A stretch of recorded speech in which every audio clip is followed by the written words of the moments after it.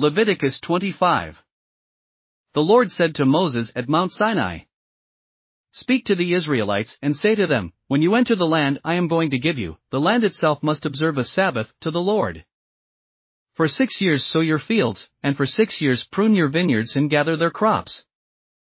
But in the 7th year the land is to have a year of Sabbath rest, a Sabbath to the Lord. Do not sow your fields or prune your vineyards. Do not reap what grows of itself or harvest the grapes of your untended vines. The land is to have a year of rest.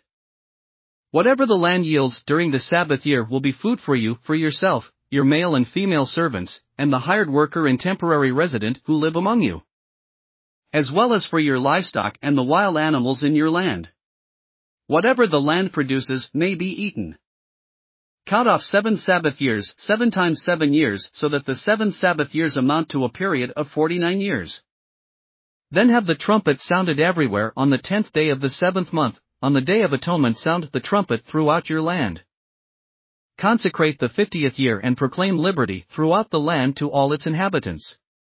It shall be a jubilee for you, each of you is to return to your family property and to your own clan. The 50th year shall be a jubilee for you, do not sow and do not reap what grows of itself or harvest the untended vines.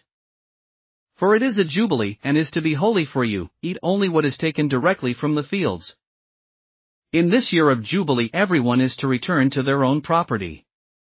If you sell land to any of your own people or buy land from them, do not take advantage of each other. You are to buy from your own people on the basis of the number of years since the jubilee.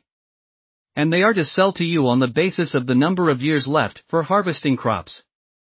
When the years are many, you are to increase the price, and when the years are few, you are to decrease the price, because what is really being sold to you is the number of crops. Do not take advantage of each other, but fear your God. I am the Lord your God. Follow my decrees and be careful to obey my laws, and you will live safely in the land.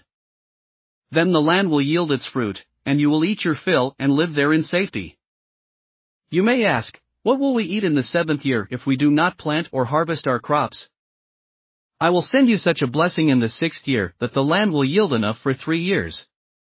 While you plant during the 8th year, you will eat from the old crop and will continue to eat from it until the harvest of the 9th year comes in.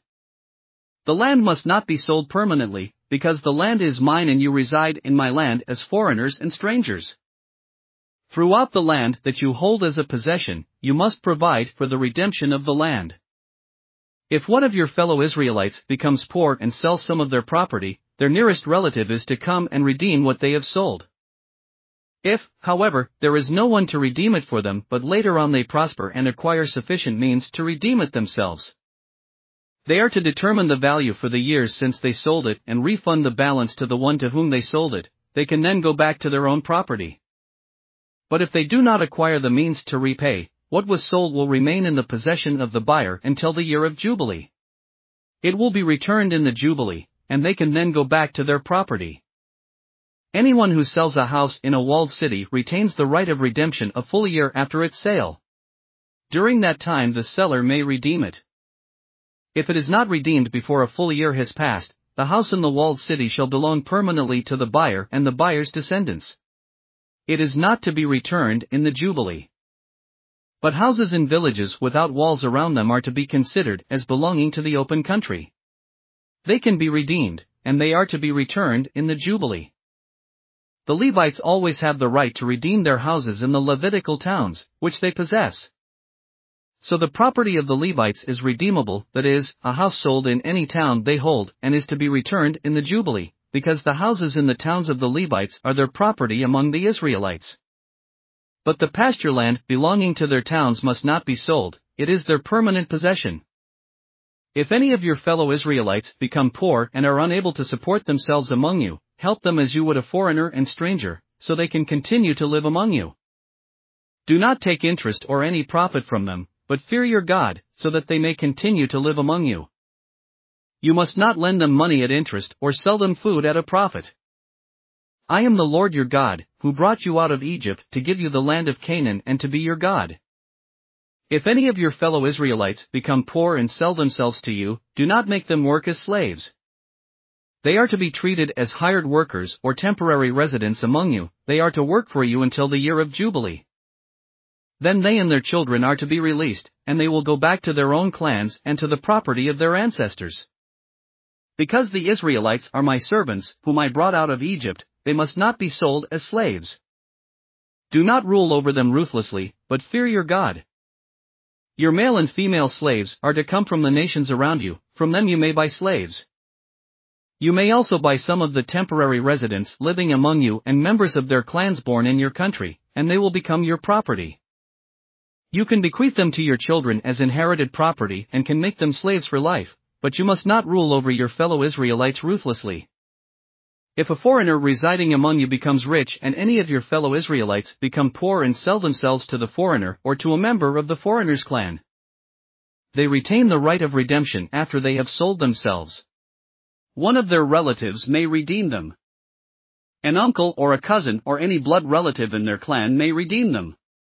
Or if they prosper, they may redeem themselves. They and their buyer are to count the time from the year they sold themselves up to the year of Jubilee. The price for their release is to be based on the rate paid to a hired worker for that number of years. If many years remain, they must pay for their redemption a larger share of the price paid for them. If only a few years remain until the year of Jubilee, they are to compute that and pay for their redemption accordingly. They are to be treated as workers hired from year to year. You must see to it that those to whom they owe service do not rule over them ruthlessly. Even if someone is not redeemed in any of these ways, they and their children are to be released in the year of Jubilee. For the Israelites belong to me as servants. They are my servants, whom I brought out of Egypt. I am the Lord your God. Thanks for listening to another chapter of the Bible. At My Faith Fuel, we believe a good coffee fuels your faith and energizes your day. Please visit myfaithfuel.com to explore our delicious coffee blends.